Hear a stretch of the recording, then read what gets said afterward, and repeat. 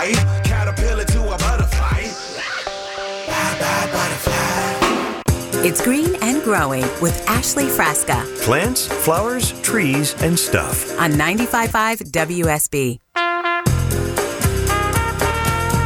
All right, things could be getting a little harried for your Saturday morning. Good morning, 7 o'clock hour. You really don't expect to wake up to severe weather this time of the day, but WSB radio meteorologist Christina Edwards joins us live. You just heard her update there for a thunderstorm warning coming through, Bartow and Cherokee counties, Christina? That's correct. Right now, the worst of the weather is now south of Adairsville, and it's pushing east of Kingston. But Cartersville, it's bearing down on you at this moment. And you heard me mention Cherokee County. Even though you don't have a severe thunderstorm warning just yet, these storms will be marching their way into your county over the next few minutes. But let me mention where some of the stronger winds are located just to the north of Cartersville, right on top of Yorley. And as we take a look a little bit further south in Polk County, we also have heavy rain, perhaps some small hail and damaging winds in the Rockmart and Cedartown area. That may potentially make its way into North Paulding County as well as North Cobb and South Bartow counties over the course of this morning. So Ashley, I'm right now monitoring Bartow County, but Cherokee as well as North Paulding and North Cobb should keep an eye on the radar along with me, Ashley. And the hail, of course, Christina, is indicative of just the severe weather and the conditions, right, that are coming through?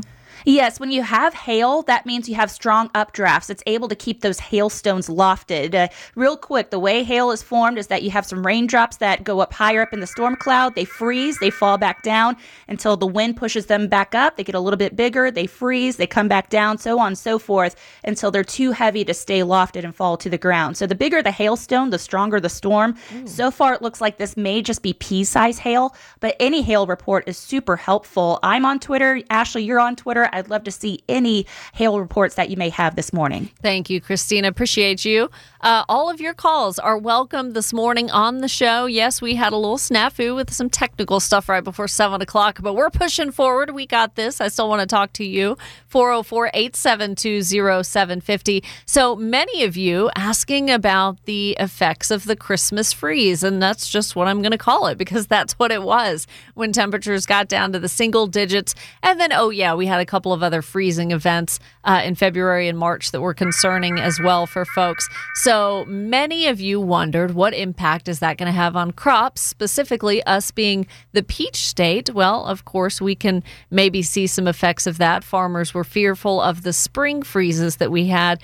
With more on that is our own WSB anchor, Sabrina Cupid. 50 to 60% of the state's peach crop could be damaged. Lee Dickey with Dickey Farm says it'll be a couple of weeks before they know the full extent of the damage. They look good, they look healthy, they look great, but is there damage you can't see? He says it could mean fewer peaches on store shelves and a short peach season. The consumer is going to have to be on the lookout. They're going to be having to pay attention to when there's Georgia peaches available. Sabrina Cupid, 95.5 WSB. So, of course, I hate to hear that for us as consumers, but my biggest worry and sympathy goes to the farmers as well. That could be a major economic impact for the state to lose up to 50 to 60% of the peach crop. And, of course, the fear is when the trees had already bloomed out and budded out, then you have the freeze that kills the flowers, and then there's not going to be any peach, any fruit coming from that. So I try to keep up with all of that. And a good way for you to as well when we're talking about the potential of our last,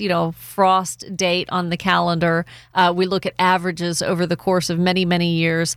There's weather stations throughout Georgia that register all of that information for all of us, not only for scientific purposes, but for just us wanting to know first frost date, last frost date, rainfall, soil temperature, and so many other things. A great website for that, and I know meteorologist Christina Edwards follows this too, is georgiaweather.net. georgiaweather.net tells you all you need to know. You just pick the weather station that's closest to you. There's not one in every town, but all throughout Georgia, those are scattered. So pick the city closest to you, and you can get all of that information when you go to the calculator. So looking at the last frost date, it could be as late as April 22nd, as we know. And we've experienced in years past. Generally, tax time, April 15th is the best time to safest time to plant, because we used to say Easter, right? And Easter changes. Easter moves on the calendar, so that's not really as accurate anymore. Received a great question on the Facebook page as well from Cindy. She said, I live in Ball Ground. I'm anxious to hose off the back deck and the front porch.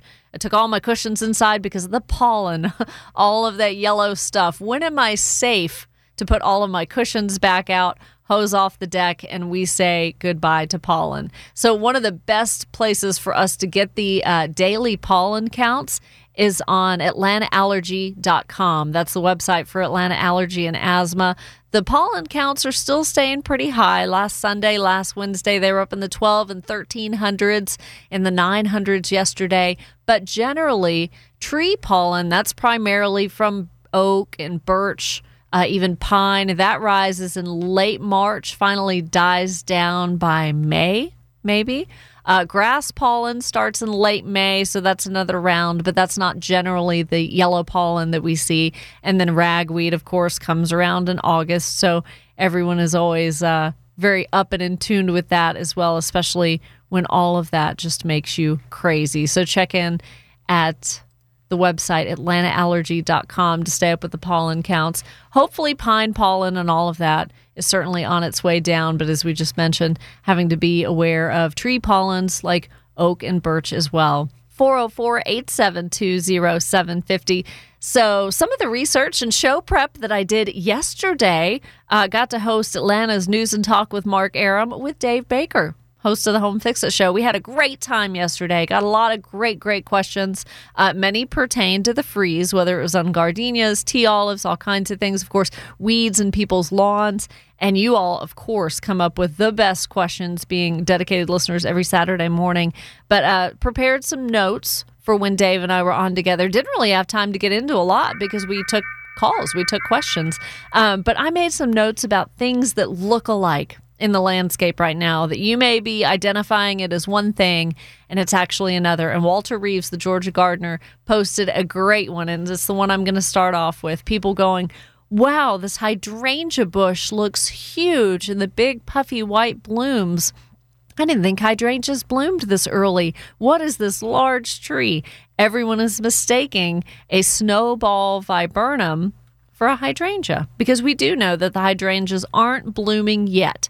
We're ready for the macrophylla, the mophead, the big puffy blue or pink or purple hydrangeas. We prepare for those closer to, early summer.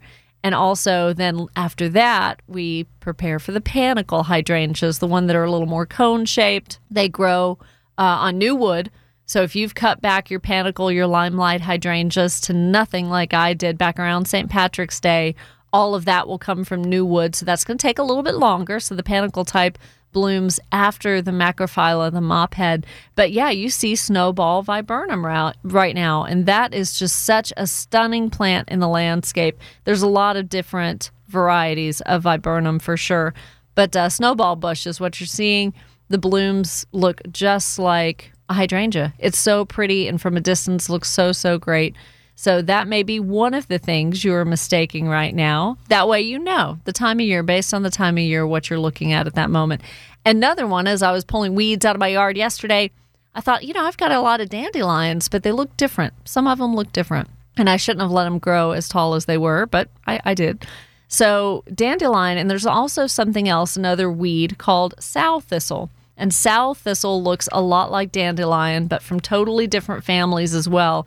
And the way you can tell the difference, the leaves are a little more edged on sow thistle, and they're a little more bristled and sharp almost. But the flowers are going to look a lot like a dandelion. So those can be mistaken as well. And so many people on social media, the coming of spring, people happy when they start posting daffodil pictures over a month ago. But the next round now that we're seeing, dogwoods. Coosa dogwoods especially do really well here in this area.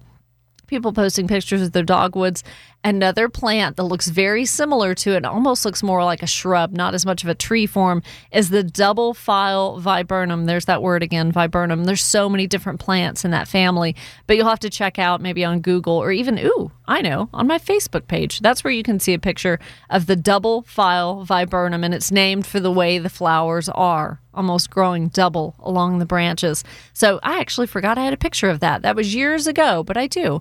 When I was producing for Walter Reeves for so many years and trying to learn more about plants and all of that 7-8 years ago, he said, I have an assignment for you. When you come in on Saturday mornings to answer phones for my show, I want to know what you're observing. I want to know what you're seeing and learning about. So start taking pictures of stuff that you see. And we called it highway horticulture because I was always on the highway to and from the station, to and from my multiple other jobs back in the day. And so I would safely take pictures of things I was identifying. And it was this time of year when a lot of new things were coming out that I just wasn't sure what they were. So I've carried that photo album over to the Facebook page, and it's called Highway Horticulture. So follow me on Facebook, search Green and Growing WSB. Check out that photo album because there is a picture of a double file viburnum, and that way you don't get it confused with the dogwood. All right, I have more on that list, plus the top 3 things to do in the landscape this weekend, not necessarily this morning. It's going to be rainy, but stay tuned. You're listening to Green and Growing on 95.5 WSB. The WSB News and Traffic teams will keep you updated all weekend here on 95.5 WSB. Listen first thing Monday at 5 a.m. for those important news, weather, and traffic updates. Now back to Ashley Frasca and Green and Growing. Green and Growing with Ashley Frasca. Here's your garden to-do list this week. So nice to be joined by meteorologist Christina Edwards live, and that weather update brought to you by Finley Roofing. The top 3 things to get done today, tomorrow, this week, whenever you feel like it. Number 1, green grass in your Bermuda, and I mean really green grass. That's likely Poa annua, annual bluegrass. Try digging it out, but better yet, make a mental note like we talked about with Danny to apply pre-emergence herbicide, the weed preventer, in September. You apply that in September, it's going to kill all the seeds before they start to germinate, and then it knocks them back. So you have a lot less Poa annua, annual bluegrass, come December, January, February, March. Number 2, fill those hummingbird feeders and get them up. Use only white granulated sugar, and the formula is 1 part sugar to 4 parts water. That's what you want to do. Number 3, divide ferns, Boston ferns, the overwintered. Congratulations if you did that. Break them up into 4 sections, put 2 in each new hanging basket with some fresh soil. You can also start to think about repotting houseplants as well that you may be taking outside. They want that warmer weather as it comes. Aloe is going to be one. Orchids and bright light. Mine are flowering right now. Yay. So after they're done flowering. When we come back, still some plant lookalikes and some questions from all of you, including one about ivy, coming up next on Green and Growing. You're listening to WSB.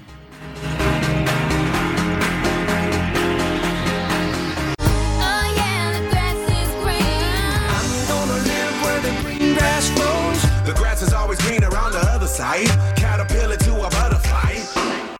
It's Green and Growing with Ashley Frasca Plants, flowers, trees, and stuff. on 95.5 WSB. So you just heard meteorologist Christina Edwards there say severe thunderstorm warning now for Fulton County. Moving into the heart of Metro Atlanta, runs through 8:15 this morning. If you could delay any of your outdoor activities by an hour or 2, I would recommend you do that. We'll check in with Christina in just a little bit.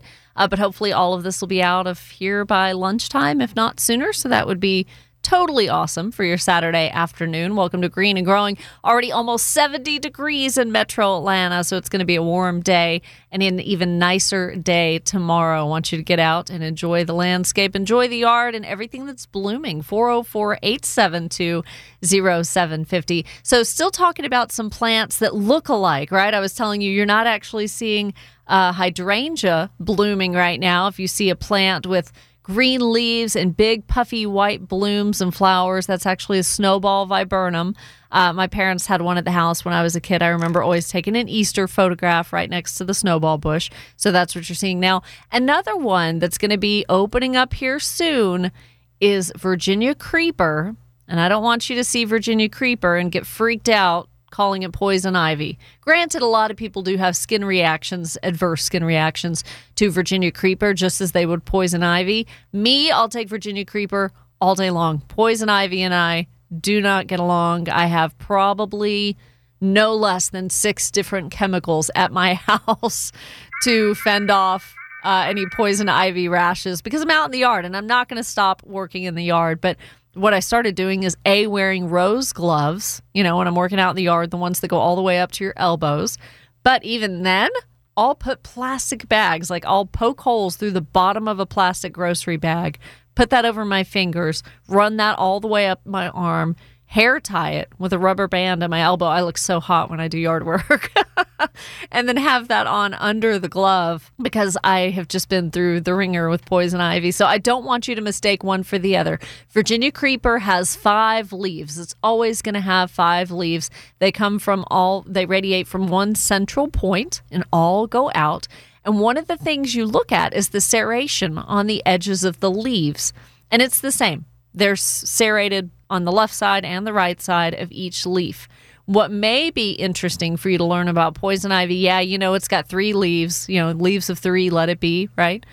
But with poison ivy, if you get close enough, don't touch, just look, that serration on the leaf is only on the bottom side of the 2 leaves that are across from each other on the bottom side. You got the third one going straight up, but the ones that are symmetrical on either side, the serration's only on the bottom part, and the top of the leaf blade is smooth.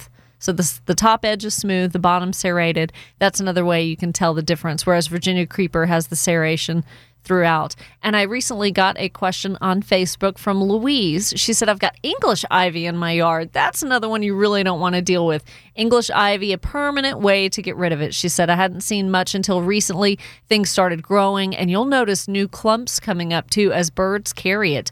You'll notice new little patches starting. So she said, I've read that pulling it up is really the best way, but is there a chemical that will kill it? And I don't want the chemical to kill everything else that it touches too. I've got a lot of trees in my area.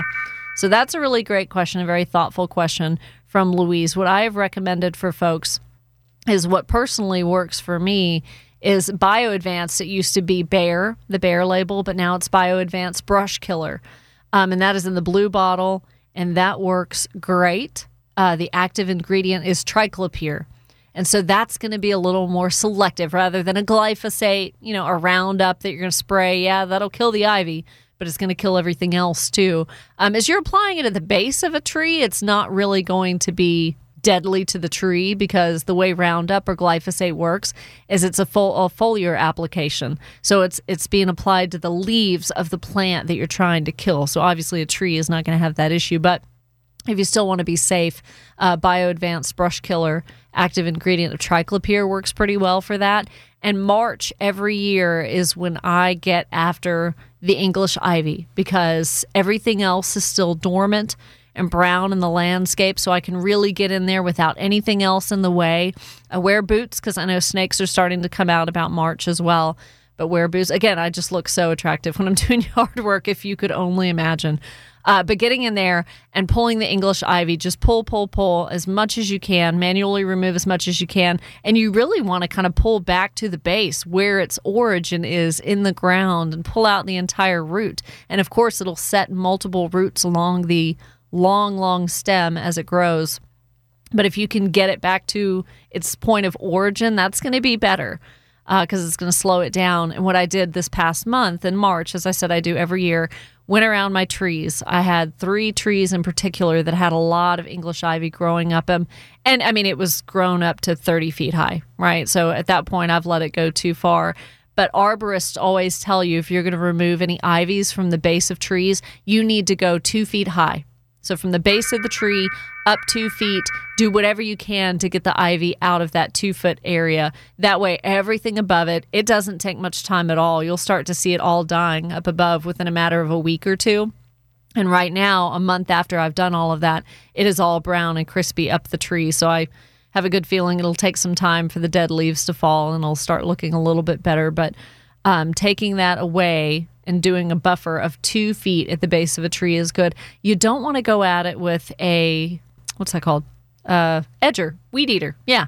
You don't want to go at it around a tree with a weed eater because you're going to injure the bark of the tree. So if you can get in there with hand pruners and prune and just pull. Some of the bark may come off with the ivy, depending on what tree you've got. But it's still better than trying to injure the bark, right, with a weed eater or something. So hand prune it if you want. 404-872-0750. Michael, I believe we've got a call on the line now from Jennifer. Hey, Jennifer, welcome to Green and Growing. Hi, how are you? Great. I love my peonies, and they're in pots, and they've got the buds on them. And I'm trying to protect them from this rain coming because when they bloom, they're so beautiful.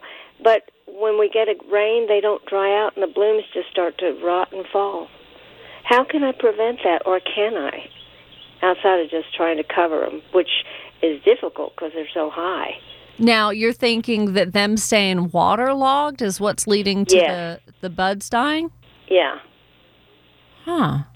Especially when the flowers open. They're not open yet, but when they do open and we have the April showers and rains and everything, and it just doesn't dry out, and the buds just start to turn brown, and, I mean, not buds, but the blooms turn brown and rot.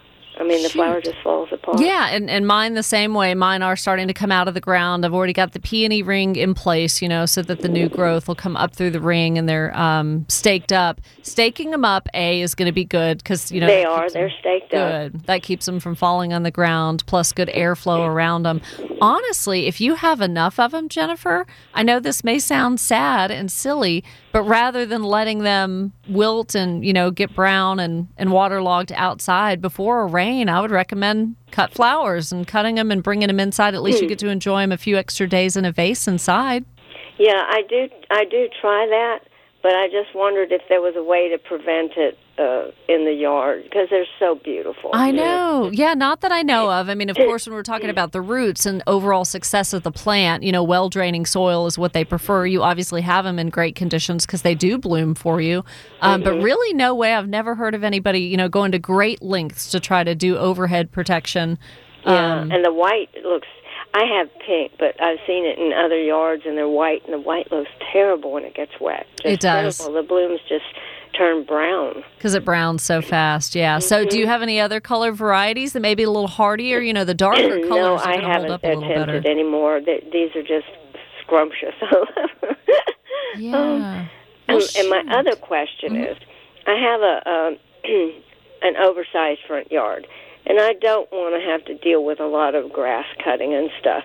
Is there a way that I could just start random flower beds, but I'm not sure how to go about it, and just, do I stick stuff in and just start one and just keep adding, or Absolutely. is there a procedure? If you have something in your mind, a particular shape or an area that's going to be really good and maybe make a good bed, like, for example, if you wanted to do shade-loving perennials and make a bed underneath a tree where grass isn't going to grow, it's too shady, so that's a great place to start a flower bed and get something that can tolerate a little more shade. What you might want to do is just disrupt the grass, whether it's spraying Roundup to kill it out or just honestly keep covering it with some kind of mulch, whether it's pine bark or chips or pine straw, and start to smother out that grass a little bit, disturb it, dig the ground a little bit, turn it up. You're going to have to stay after it if there's really grass in the area to stop the grass from growing, but eventually it will. And I would just start planting once you turn that dirt a little bit. And the cluster planting is going to help too when you can plant some hostas close to one another or hellebores close to one another to where they can work together to shade out any weeds below and over time that grass as well. Really, there's no strategy, though. Just wherever you think you'd want a garden bed that receives the amount of sun that, is required for plants that you like, you can go ahead and start one. Well, tell me this. How do you keep it bordered so that the grass doesn't infringe on the bed? It depends on what type of grass you have. Fescue's not really going to be a creeper and a crawler, so if you put any kind of edging up, even just a cheap something easy plastic, that's going to keep fescue a nice border and a nice line out of a bed. But when you're talking about ones that have stolons like Bermuda and Zoysia, where it actually spreads and it has those runners, that can go over edging, and that can also go underground as well with the rhizomes, and that Bermuda is just going to keep growing. So having a border with a warm season grass, like if you have Bermuda or Zoysia, having some kind of edging or border that you can bury into the ground at least 4 inches deep, that's going to keep the grasses from creeping under the border. And then whatever you want on the top, whether it's 3 or 4 inches high on the top above ground, that should be enough to most of the time keep the stolons or the runners from crawling over. But again, just kind of manually edging, with a weed eater every now and then or something is going to keep it at bay. But you can't forget about the underground rhizomes. That's grass will appear just growing down underneath the soil and then coming up where you don't want it. Right. Yeah. Okay. Thank you. Absolutely. And another idea too, Jennifer, before I let you go, starting a new flower bed too, as we just talked about, glyphosate or Roundup may not be ideal for killing patches of grass. And yes, you can spray that, wait about a week. The label even says you can wait 48 hours and plant, but I would wait a week after applying that to an area before planting anything. But maybe a better alternative is getting black landscape fabric just to kind of smother out the weeds to start. It's not something you're always going to need, but it's a good start, and then you can plant in that landscape fabric as well, and that'll be a good weed barrier to get you started. How do you feel about vinegar? I see vinegars now that you can spray. Yeah, vinegar is still, it's just as toxic as a lot of the commercial pesticides and herbicides. It still can be caustic to us as well, given, what percentage it's at. So I wouldn't be fooled too much when you see vinegar marketed as a weed killer. It does work, but it's not going to have a different mode of action other than, other herbicides and pesticides that are on the market as well. Okay. It's good to know. Thank you. Thank you for the very good questions. Good luck with the flower beds. I think they're going to give you a lot more enjoyment than big areas of your lawn. It may be a little more maintenance, but you love your peonies, you love your flowers. Dahlias, we can start thinking about planting dahlias like in late April, early May, and that's another round of beautiful cut flowers that you can have in the landscape. 404-872-0750. Time to take a break. We'll be right back to Green and Growing on WSB. We hope you'll join us all week on Atlanta's Morning News, starting Monday at 5 a.m. With triple team traffic every 6 minutes to help your commute. Now back to Ashley Frasca and her great gardening advice on 95.5 WSB. Atlanta's News and Talk. 404-872-0750. Back out to the phones. Want to say good morning to Ron. Hey, Ron, welcome to the show. Hi, I appreciate you taking my call. I had a question about perennial ryegrass. What do you think about it? Is it a good choice, or do you know much about it? I don't know a whole lot about it, but what I do know is it's not really going to be sustainable with the really hot weather. So generally, we just think of that as more of a cool season grass. It can fill in some spots and hold some soil in place to prevent erosion and things like that. But as far as it being a lawn, it wouldn't really be successful, especially in the heat of summer. Well, I had some of the annual ryegrass because I had to have some bobcat work done on the front yard, whether the county messed it up. I understand that a perennial ryegrass that lasts year after year. I think that's a good differentiation to make. So when we come back, I'll talk about that. I'll talk about the difference between perennial and ryegrass, and also mowing. Some tips from UGA's Clint Waltz when we return. You're listening to WSB.